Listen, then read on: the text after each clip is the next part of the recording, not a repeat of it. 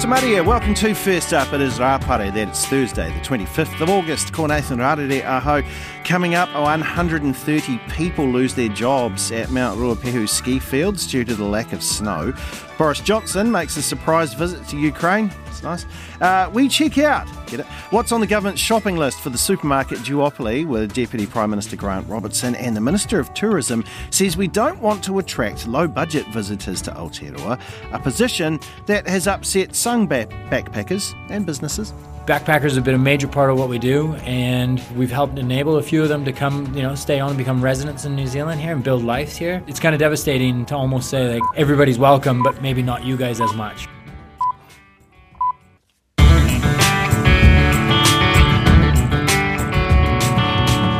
Tamaria, welcome to First Up. I'm Nathan Rārere, and we have an interesting show all around New Zealand and the world today. And to begin, we go to London. It's our good friend, our correspondent nowadays. Of course, used to be a member of the team here at First Up. It's Ali J. Kia ora, Ali, how are you?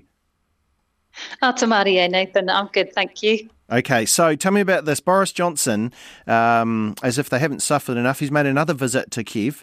That's his third visit as the Prime Minister. It's likely his last, though, right? It will be. It might not be his last, I suppose, in a personal capacity, but it's likely to be his last as Prime Minister. And it was a bit of a surprise visit. I mean, we're hearing as well that there has been a ceremony in his honour, and now we're starting to get these pictures and videos that are kind of filtering through. But when the news broke earlier, it was quite unexpected. So it was accompanied as well by a tweet from Boris Johnson that said, "What happens in Ukraine matters to us all. That's why I'm in Kiev today, and that's why the UK will continue to stand with our Ukrainian friends. I believe Ukraine can and will win this war." So it's to do with as well, it's Ukraine's Independence Day at the moment. That's 31 years of independence from the Soviet Union, and plenty of world leaders have been showing support for Ukraine in various ways and pledging support. The UK too, so there's been a package promised worth £54 million, so over $100 million, and that includes drones, anti-tank munitions, that kind of thing as well. And he also, while he's been there, Boris Johnson has been urging the international community to kind of stay the course. He said for the past 6 months, the United Kingdom has stood shoulder to shoulder with Ukraine, supporting this sovereign country to defend itself from this barbaric and illegal invader. So he says what happens in Ukraine matters to us all, and he's explained why he's there. He's kind of saying he's delivering this message. So he's also been he's received Ukraine's highest award, which can be bestowed on foreign nationals, which is the Order of Liberty, for this support. And I mean, this is his last few weeks in office, and so far he has come under a lot of criticism for not really handling things while there is this ongoing energy crisis, this cost of living crisis going on here. But I think this is one thing that he knows is going to be part of his legacy. There'll be Brexit, there'll be COVID, and also this kind of making a stand and having this very visible visits to Ukraine, and also visible good relationship with the Ukrainian President Volodymyr Zelensky as well. So I think he'll want this to be part of his legacy, and he's been saying that the only reason he'll sort of put pressure on the next leader is if they don't show that support, and if they don't maintain this relationship, which he's saying is very important. It's also today news came out as well that the UK had imported no fuel whatsoever from Russia in the whole of June. And that's the first time this has happened since they began these records about 25 years ago. So exports from Britain as well to Russia have stopped, and it's all part of the same thing, really. And I think that's why people are talking about this a lot, and that's why he's there as this visible presence. So he's still the current leader. Let's talk about the ones that want to be the leader. I think we might get time to see it. So Liz Truss, I saw her being applauded for saying she'd blow up the world on behalf of the UK. That was nice. But so she says she wants to bring back grammar schools. What else is happening in this race for the Tory leadership? Yeah, I feel like I've been talking about this for years. And Yes. we've been talking, and it feels like it has been going on for years. So we'll try and go quite quickly through it. But the thing that's happening at the moment is just hustings. So a huge number of these things where they, both candidates, Rishi Sunak and Liz Truss, are going around the country to different towns. They stand up in various towns across the UK and have these debates and speeches in front of Conservative Party members. And so the latest was last night in Birmingham. It was the 10th of these that has happened since this has begun. And there is another one tomorrow night in Norwich. And then there's another one in London next week as well. And as you're saying, each one is a lot of these policies and promises. And there was lots of talk last night about calling people woke or making a stand against anti-wokeness. So Liz Truss said she wants to push back against identity politics of the left. She talked about reducing taxes, and she doesn't believe in taking money and giving it back in benefits. Those new grammar schools too as well. It's all kind of going towards the support that they know they have and trying to get support from the Conservative Party membership base before they vote, because I think there are still quite a lot of votes left to come in. Interestingly, Rishi Sunak has kind of changed his strategy a bit, and he's presenting himself as more of an underdog in the situation, because he knows Liz Truss is out in front at the moment, and I think Rishi Sunak knows that he has to, everyone likes an underdog, and he has to really kind of change his strategy a bit. But it feels like at the moment more of the same, more promises, more policies, and still 2 weeks to go until we'll find out what's going to happen. Yeah, indeed. I loved that you used a word today, hustings. I think it was great. I'm going to look for that one, and I hope people use it more. Thank you very much, Ali. There she is, Ali J, who's joined us there out of the UK with all the news there. Of course, you heard Ali mention that it's Independence Day in Ukraine, but events in Kiev have been banned due to fears of renewed strikes by Russian forces. Today also marks 6 months since the Russians invaded Ukraine, with President Zelensky issuing a rallying cry to his people. He says that victory is the only way for the war to end. The BBC's James Waterhouse has this story. As history has shown, the more Russia tries to pull Ukraine in, the stronger people's sense of identity becomes. On the outskirts of Kiev, this factory used to make hotel uniforms. Now it's flags. Lots of them. These are very dear colors to us. Every Ukrainian feels these colors, and we see them in everything. In the sky, in wheat. We have been making flags every day for the past few months.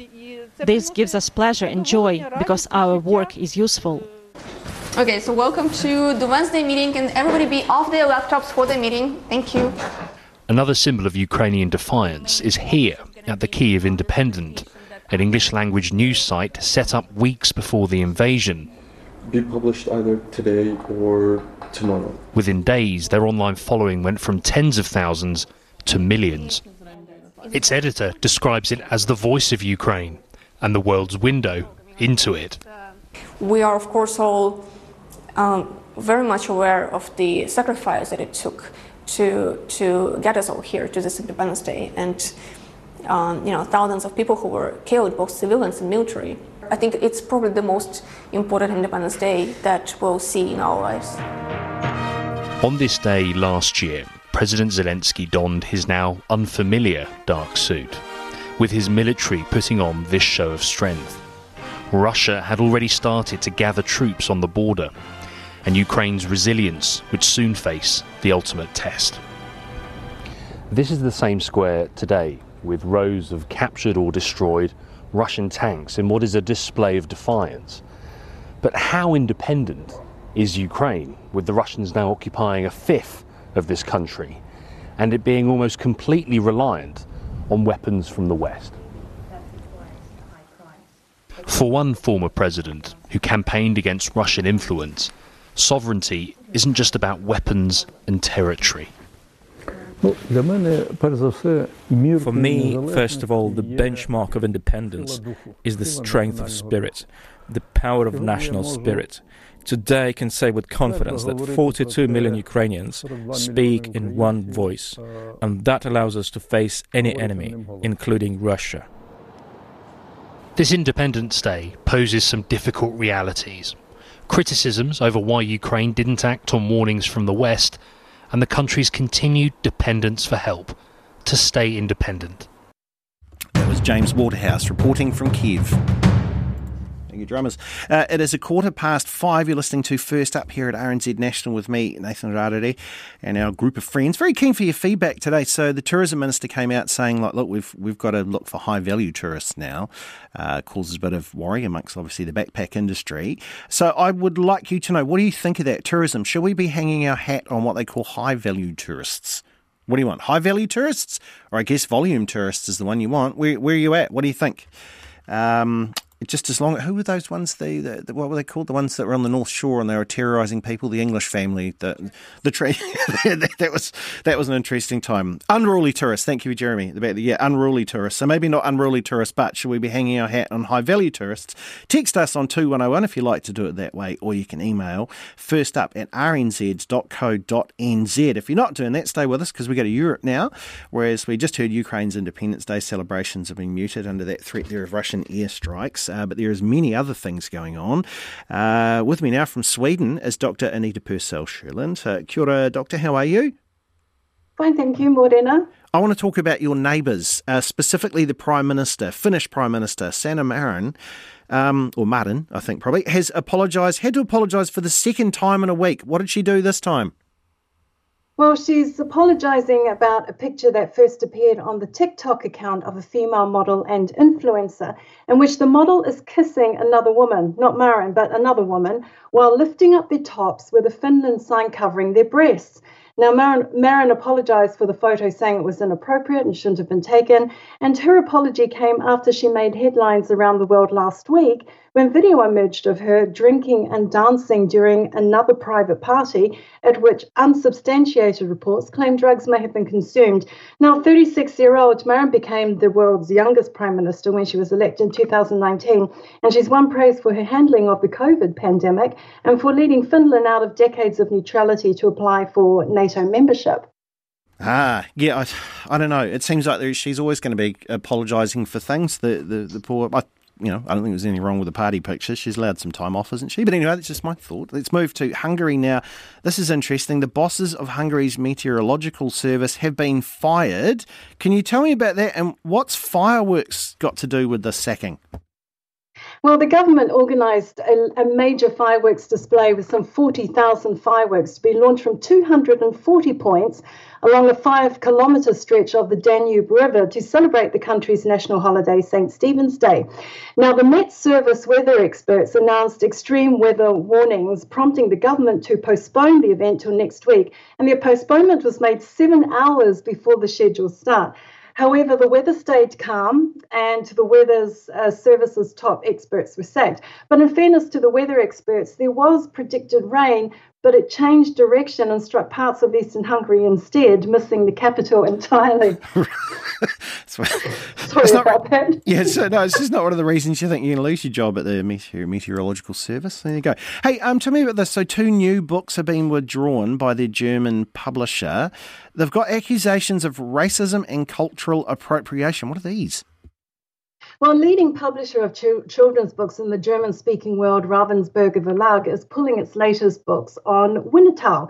Now, bookstores, including Amazon, have pulled the books off its shelves. Winterthur is a fictional Native American hero who made his debut in 1875 through author Karl May, who died in 1912, and is considered to be the first best-selling author in the German-speaking world. Now, the stories focus on the friendship between a German immigrant to the US and Apache leader Winterthur. The books have become so popular that they've spawned numerous films referred to as sauerkraut westerns. That's like the spaghetti western. That's brilliant.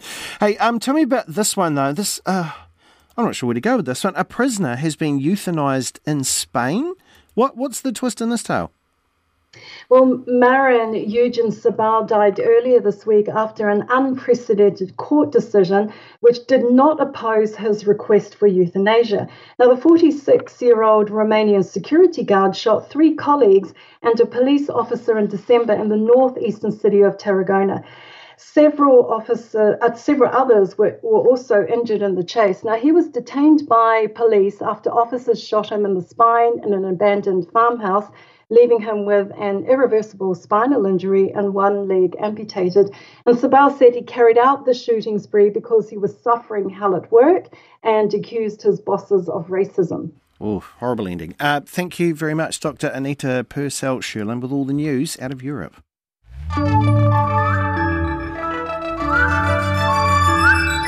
21 minutes past 5. I'm Nathan Rarere and you are listening to First Up here at RNZ National. So coming up, some backpackers in the country are none too happy about the tourism minister, implying they're not the sort of high-value tourists we want here in Aotearoa. And we're going to speak to Deputy Prime Minister Grant Robertson about the government's latest attempt to bring down the cost of food in supermarkets. It's time to check in with the Local Democracy Reporting Programme, and this morning we are up in Northland with the one and only Susan Botting, who's been looking into some important issues at stake in the upcoming local elections. We have quite a lot of change normally in local government, but this is like a tsunami of change, really. We've got 3 mayors going. We've got all the CEOs will have changed over by the election time. We've got deputy mayor going in one council because the mayor's gone.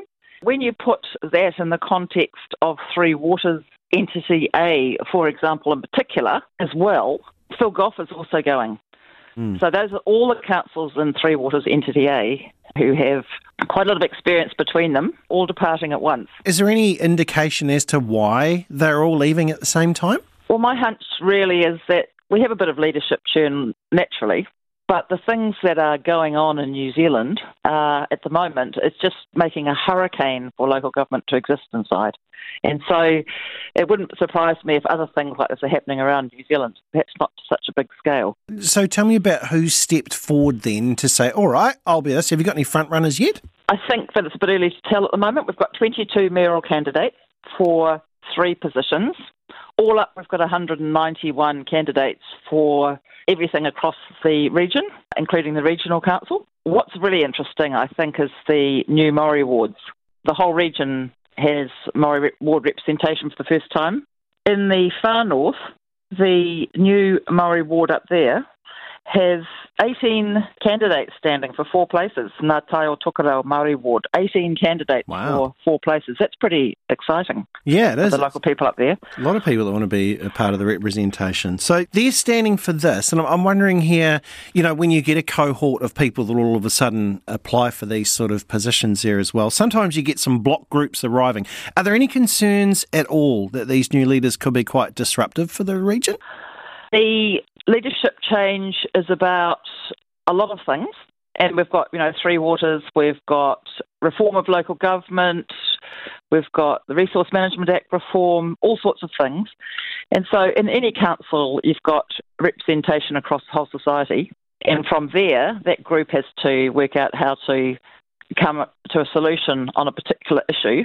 And not everyone's going to get what they would wish, but it's a pure sort of democracy in action, I guess. Well, that's it, isn't it, with that whole meeting at the table to discuss things. No one's going to walk away with 100% of it. No, and I was talking to one of the mayors yesterday, and she said to me that it was always a disappointment to her that not everybody can get what they want, but the purpose is that, the council is representing society, and from there, the people work together to come to a solution. I'm 50 and I'm thinking people my age going, why can't these councils just decide on things? And I'm going, do you not remember in the 90s when we were flatting and we used to go to Video Easy and try and pick a video on Sunday? You couldn't even do that, right? It's hard enough there. What are the challenges that these mayoral candidates, are going to inherit? I think really it is that hurricane of change. It's a local government landscape that's changing before our eyes, and I'm not sure how much New Zealanders realise about that. And it's really important that people vote and make their position known by voting, because they can't complain later if they haven't voted. As I said, we've got the Three Waters, we've got local government reform, we have co-governance, the new Maori wards. I could go on. There's a big, huge, long, and the Resource Management Act. There's a big lot of change, and it's different times. I think what local government is going to look like compared with what local government does look like now, I think those are going to be quite different things. The other thing is that I'm not entirely sure that all candidates realise that if you have a particular waka that you're on, doesn't mean to say that that's the waka that's going to get across the line, because, as I said, it's a democratic process between everybody, and it's about governance, not management of council. That's LDR's Susan Botting.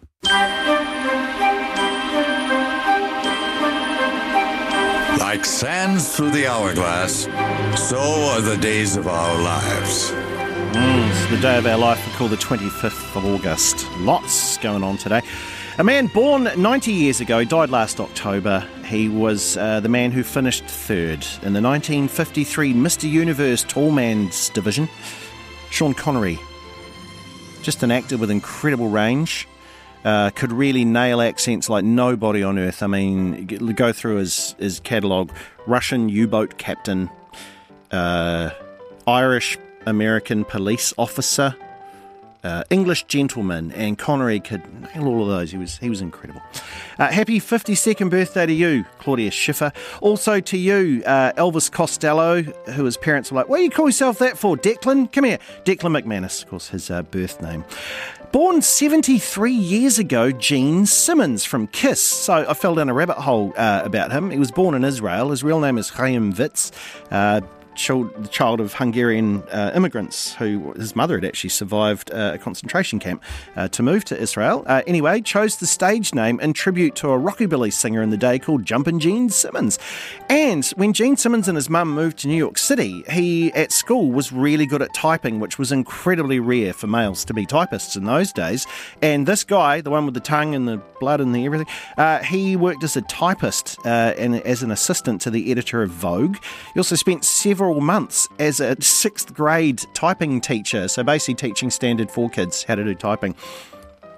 Then he had his tongue waggling in front of the stage. Happenings on this day. In 1825, Uruguay, which is, of course, one of the other countries of the world which really upholds the Feijoa, they got independence from Brazil on this day. In 1910, on this day, the Yellow Cab was founded in New York City. Right now, you can hear the honking of horns if you've got it in your head. 1920, the first day in New Zealand that someone flew over the Cook Strait. It was Captain Ewan Dixon carrying mail from Christchurch to Upper Hutt. A movie about two women fighting over a pair of shoes, The Wizard of Oz, came out on this day in 1939. But none of those are more important than this. On this day in 1958, the first packet of pre-cooked instant noodles hit the shelves in Japan. Thank you very much, Momofuku Ando, for inventing ramen noodles on this day.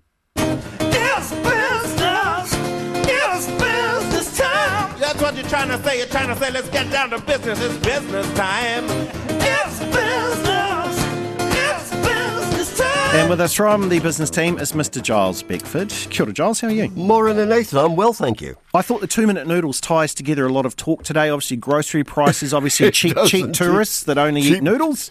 Of course. As they're known in the islands, they call them noodlers. Where I did a documentary through there and they were going, oh, it's just the noodlers, the sharp neck noodles. Should we go tourism? What do you make of the tourism call from yesterday? Well, Stuart Nash has been talking about this for quite some time. He has, yeah. Remembering before COVID hit us, we had somewhere in the region of 4 million overseas visitors in a year, which was just a deluge. But I'm not sure that you break down the percentage makeup of that. I'm not sure that many of them were really backpackers. The bulk of them were just general run-of-the-mill, perhaps package holiday, but short-term visitors. In on the plane, hit all the tourist hotspots, here for 10 days, a couple of weeks, as perhaps of a broader trip through Australia and the region. It's folks like us who sort of sit between the backpackers and the well-to-do that they'd like to encourage. So, as always, it was worth something in the region of $15 billion a year before the pandemic.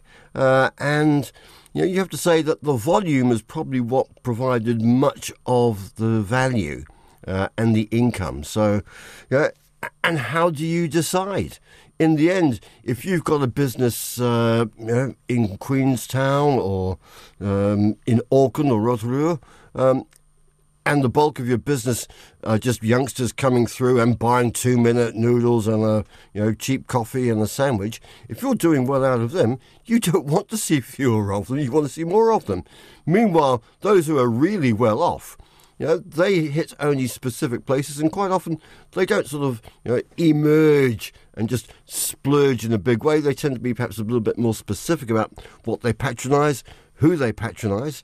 So once again, it comes down, we're going to have to make some interesting value judgments here. And it's not just us. I mean, they're doing it all around the world where there's been mass tourism. But I think it's a little simplistic just to say, we want fewer backpackers and we want more rich people.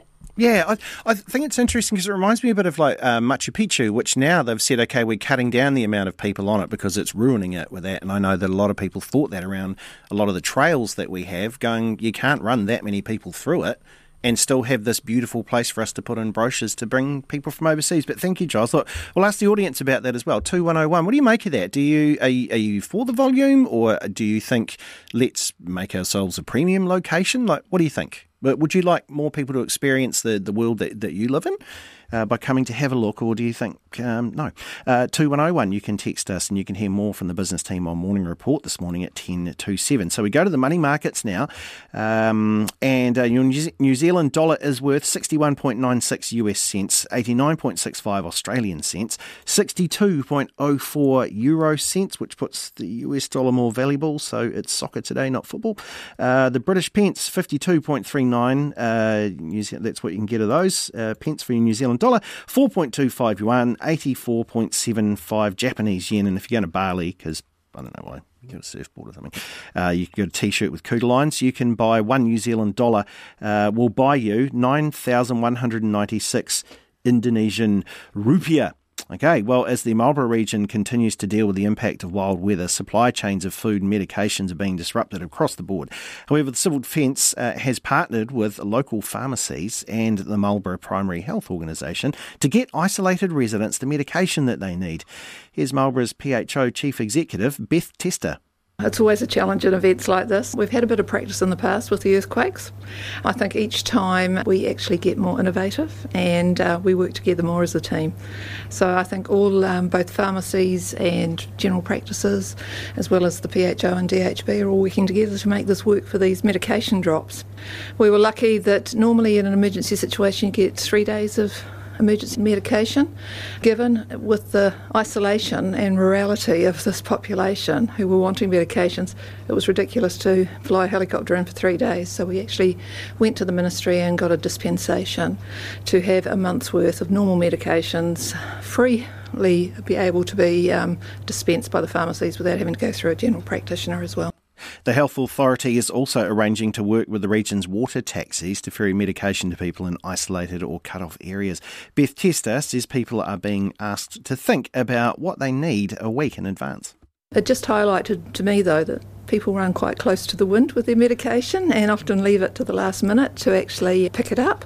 And so it's certainly for me, if I lived in a rural area, I'd be certainly having at least a week's worth with me. So that's a lesson learnt, I think, for all of us over this. But yeah, it's been reasonably smooth. It took a few days with a few twitches, but we've got the process in place now and everyone knows their roles and it's just moving seamlessly and the medication's going out. The various road closures are impacting other health services too. Certainly from the hospital point of view, they're having to get the laundry truck going through Kaikoura. And then no movement between the two hospitals. Mental health patients are having to go, acute mental health patients are needing to go to Christchurch because of the road closures. It's affected staffing. For us, staff were trapped by the floods. So yeah, it's had a huge impact. I think we're planning our psychosocial response to actually help people with anxieties and dealing with the things that they're finding. A lot of people don't know maybe yet that their batches or their houses down the Sounds have been compromised, and so I think over time we find normally in these events it's about 3 months in when the financial impact starts hitting people. It's quite romantic initially to sleep in a boat shed, but after a while that will lose its appeal for people. So yeah, we're expecting in a few more weeks to get a huge demand for welfare and wellbeing requirements here. Marlborough Primary Health Organisation Chief Executive Beth Tester. It is 22 to 6 right now. If you're listening live to us on the podcast, it's whatever time it is where you are right now. Queenstown businesses want New Zealanders to attract high-quality tourists, however not at the expense of those on a budget. The tourism minister has confirmed the country won't market towards budget visitors who, in his words, travel around the country on $10 a day eating 2-minute noodles, but says the welcome mat will be rolled out for all tourists. Now, that's echoed in the latest global campaign from Tourism New Zealand. Reporter Tess Brunton is in Queenstown. Bert Haynes arrived as a backpacker in New Zealand 20 years ago. He's now the co-director of Future Hospitality Group, which operates several businesses in Queenstown. Came here for 6 months, turned into a year, turned into 2, turned into 5, turned into residency, turned into now a business owner, family. I've got an incredible life now built here. He says we need stories like his now more than ever. That's why we can't lose sight of attracting budget travellers. Backpackers have been a major part of what we do, and we've helped enable a few of them to come, stay on and become residents in New Zealand here and build lives here. It's kind of devastating to almost say like everybody's welcome, but maybe not you guys as much. He thinks there are a lot of misconceptions. Maybe they're sacrificing at the grocery store on a 2-minute noodle, but they're buying a $400 bungee jump, or they're buying a luxury experience, or they're going to pay $250 for a round of golf. There's still all aspects.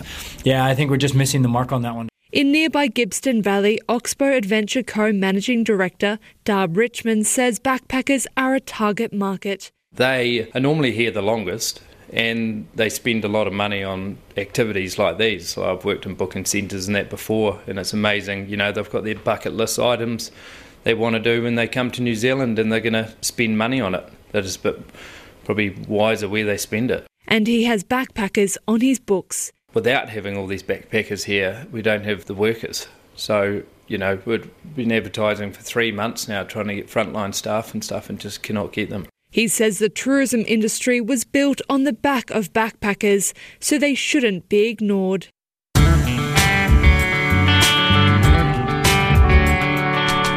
It's 20 to 6. I'm Nathan Rarere, and you're listening to First Up on RNZ National. So between now and 6 o'clock, we'll catch up with Morning Report. Also, we'll find out too about the poor ski field workers at Mount Ruapehu who lost their jobs yesterday, 130 of them. Also, we asked the Deputy Prime Minister Grant Robertson about the government's latest attempt to bring down the cost of food in the country's supermarket.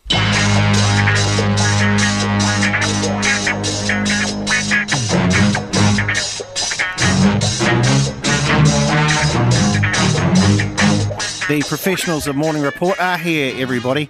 We're holding up our Morning Report scarves like a football crowd because here's Susie Ferguson. Susie! How are you? Kia ora, good morning. I don't know why that fine, came to my thank head. you. Sorry, it's been weird, eh? I have the mental image though now, and that's yeah, it. like that? Cool. That's amazing. Thank you, Nathan. What is happening this morning on Morning Report? Well, we are going to be talking about 6 months of the war in Ukraine, and as it's celebrating its Independence Day, the first New Zealander fighting alongside Ukrainian troops is killed. More details on that coming up after 7 o'clock on Morning Report. Also, throughout the programme, we'll be talking about the supermarkets and Foodstuffs and Countdown being forced to kind of loosen their grip on that wholesale end of the market. Will it lead to lower prices, though? We will be speaking to the new speaker as well. And, of course, also taking a look at a new friendly, apparently, this is a funny word to use in this context, a friendly foreign wasp that's being introduced to the Manawatu and Whanganui. Oh, no. A friendly wasp. So that's nice. Please don't let this be one of those, hey, I'm going to introduce possums. They're great for hunting. What could possibly go wrong? What could possibly go wrong? We're just going to bring this in. Wonderful. Thank you very much. Susie Ferguson there with all that's happening on Morning Report after 6. Well, Mount Ruapehu is a shell of its usual snow-laden self this winter. It's been one of the warmest, most humid and wettest winters on record, and it's caused minimal snowfall and retention there. As a result, Ruapehu Alpine Lifts, which operates the Whakapapa and Turoa ski fields, yesterday laid off more than 130 of its seasonal staff. Sam Clarkson owns the Scotel Alpine Resort on the Whakapapa side of the mountain, also runs Edge to Edge Ski Hire Company. He's been through this before. I think a horrible year in 1998. We experienced what was called the season from hell. Sam is with us right now. Kia ora, Sam. Thank you very much for being up with us early. So you've already had the season from hell. So is this like going through a movie called Season from Hell 2 for you? Kia ora, Nathan. Yes, it is back to those 98 days where we all were a bit stunned by the lack of snow, but we prevailed in the end. Yeah. I'm thinking here, like quite often you'll see when you've got local knowledge of an area like you've got, you can have a look and go, oh man, the snow hasn't even come down to here this year. What was the first indicator to you when you think, oh, this season's going to be poor? When they declared the La Nina coming through in its third year, I made the call many months ago thinking this season's going to be a problem. So it's been this horrible year. Then there's the news yesterday of a whole lot of people losing their jobs, which is such a shame. I saw someone on Twitter claiming like it's lots of New Zealand workers and not foreign ones. Is that right? Do you know? Is that true? No, it's a combination of both. In a way, losing their jobs is probably a good thing in that the agony is over for them of waiting. They can now get on and find work elsewhere. And, we're hearing from all over the country people are short of staff. So I think those people will just move on and get other jobs. It's the local businesses and the ski area company itself that have to stay and pick up the pieces. Yeah, hard to like move a ski hire company to Napier, right, to try and get something there like that. So how are you going to cope as a business? Oh, well, we have had the joy of 3 years of COVID with all the border controls, which has been really bad. Now this comes along. What we're going to do is pick ourselves up and look forward to the summer when the borders are open, and we'll be right. We battle on. Oh, good on you. Good on you. I just think so, like you said, you've had that, you've been missing out because of COVID. I like your positive spirit, which I think is good, which you kind of need now. Is it a common area, around you? Is this one of those things where other business owners realise that they've got to go through this as well, or have you maybe got some experiencing it for the first time? No, they've all committed suicide. I'm the only one left.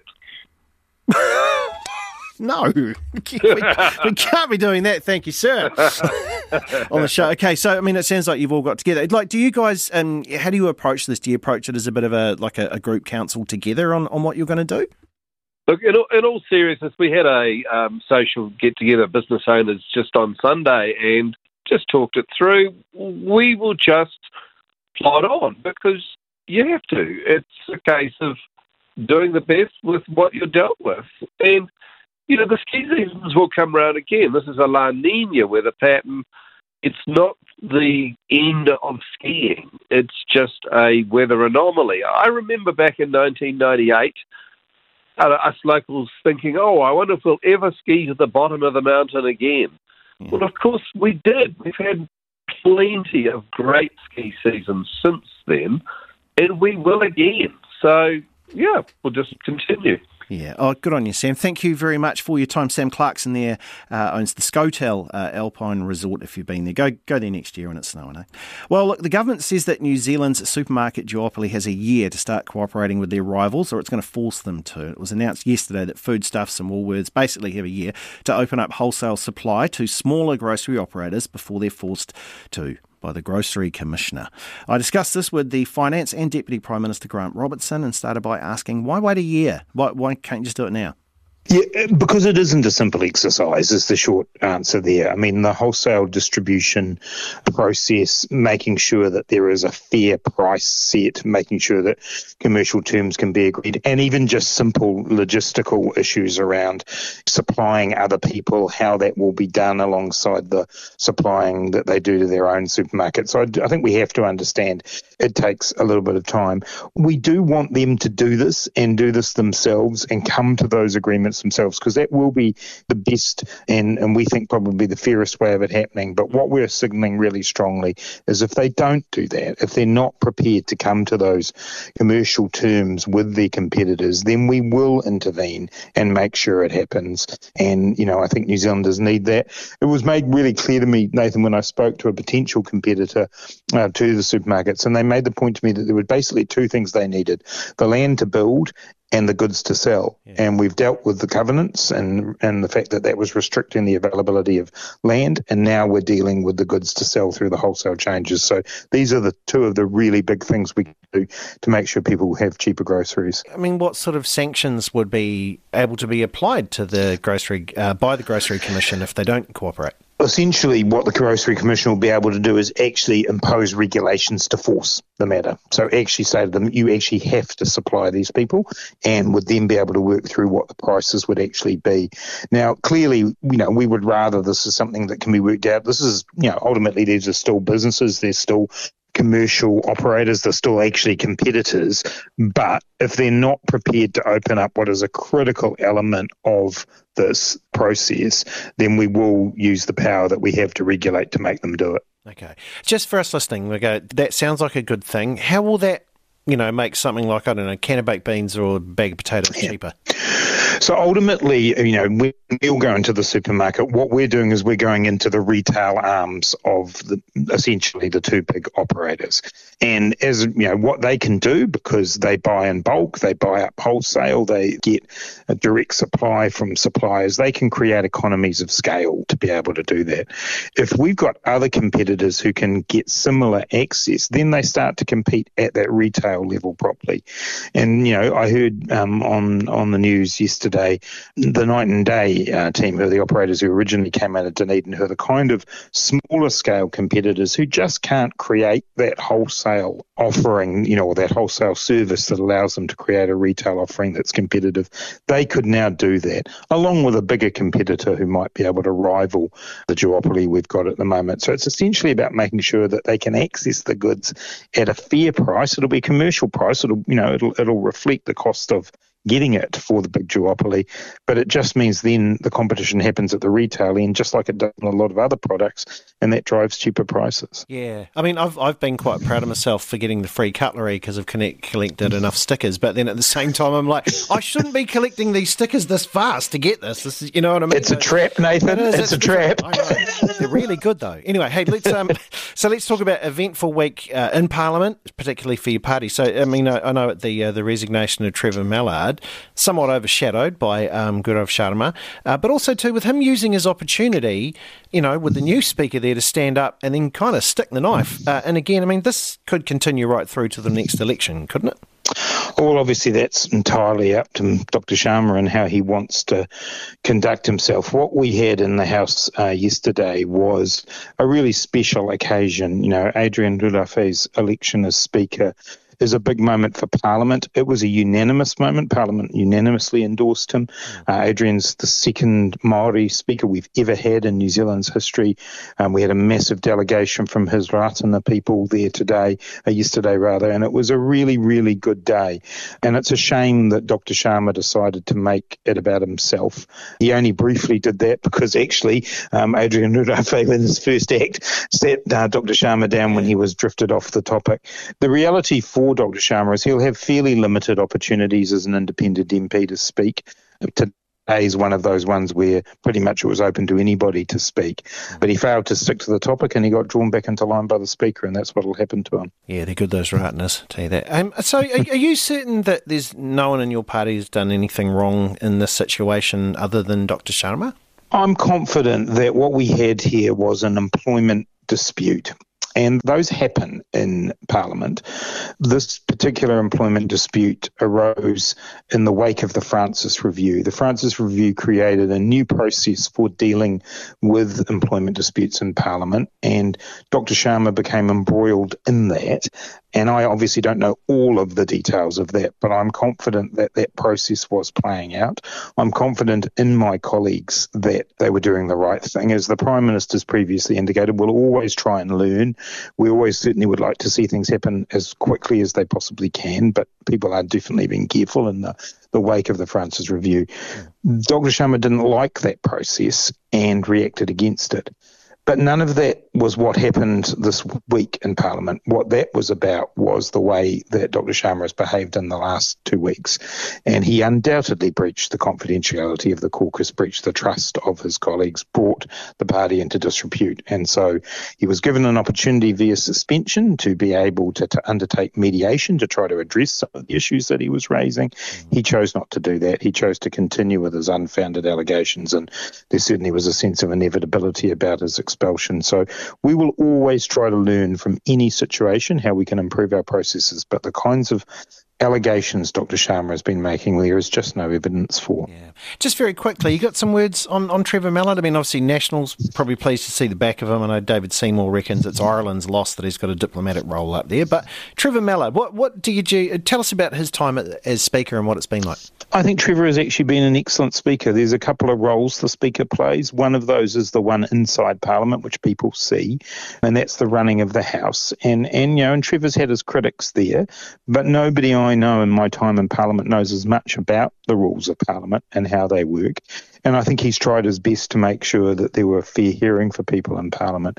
The other part of the Speaker's job is the running of the building and the precinct. And I think of a couple of things there that Trevor should be remembered very warmly for. One is making the place more family-friendly, people having babies in the debating chamber, but more than that, supporting people with young families. Dogs, as a number of people have named, he's allowed dogs onto the precinct, which is very popular in a lot of workplaces these days. But I also think of the workers at Parliament who Trevor made sure one of his early actions that they all got the living wage. And for a number of those people, they were very, very low paid, and it made such a difference in their lives. And so he also instigated the Francis Review, which I do think will improve over time the experience of people working here. So I think on all those counts, Trevor deserves to be congratulated. He's a bit of a rough diamond. We all know that. He's said his moments, and we've all had our moments with him, but, he has been a good speaker. I'm confident of that.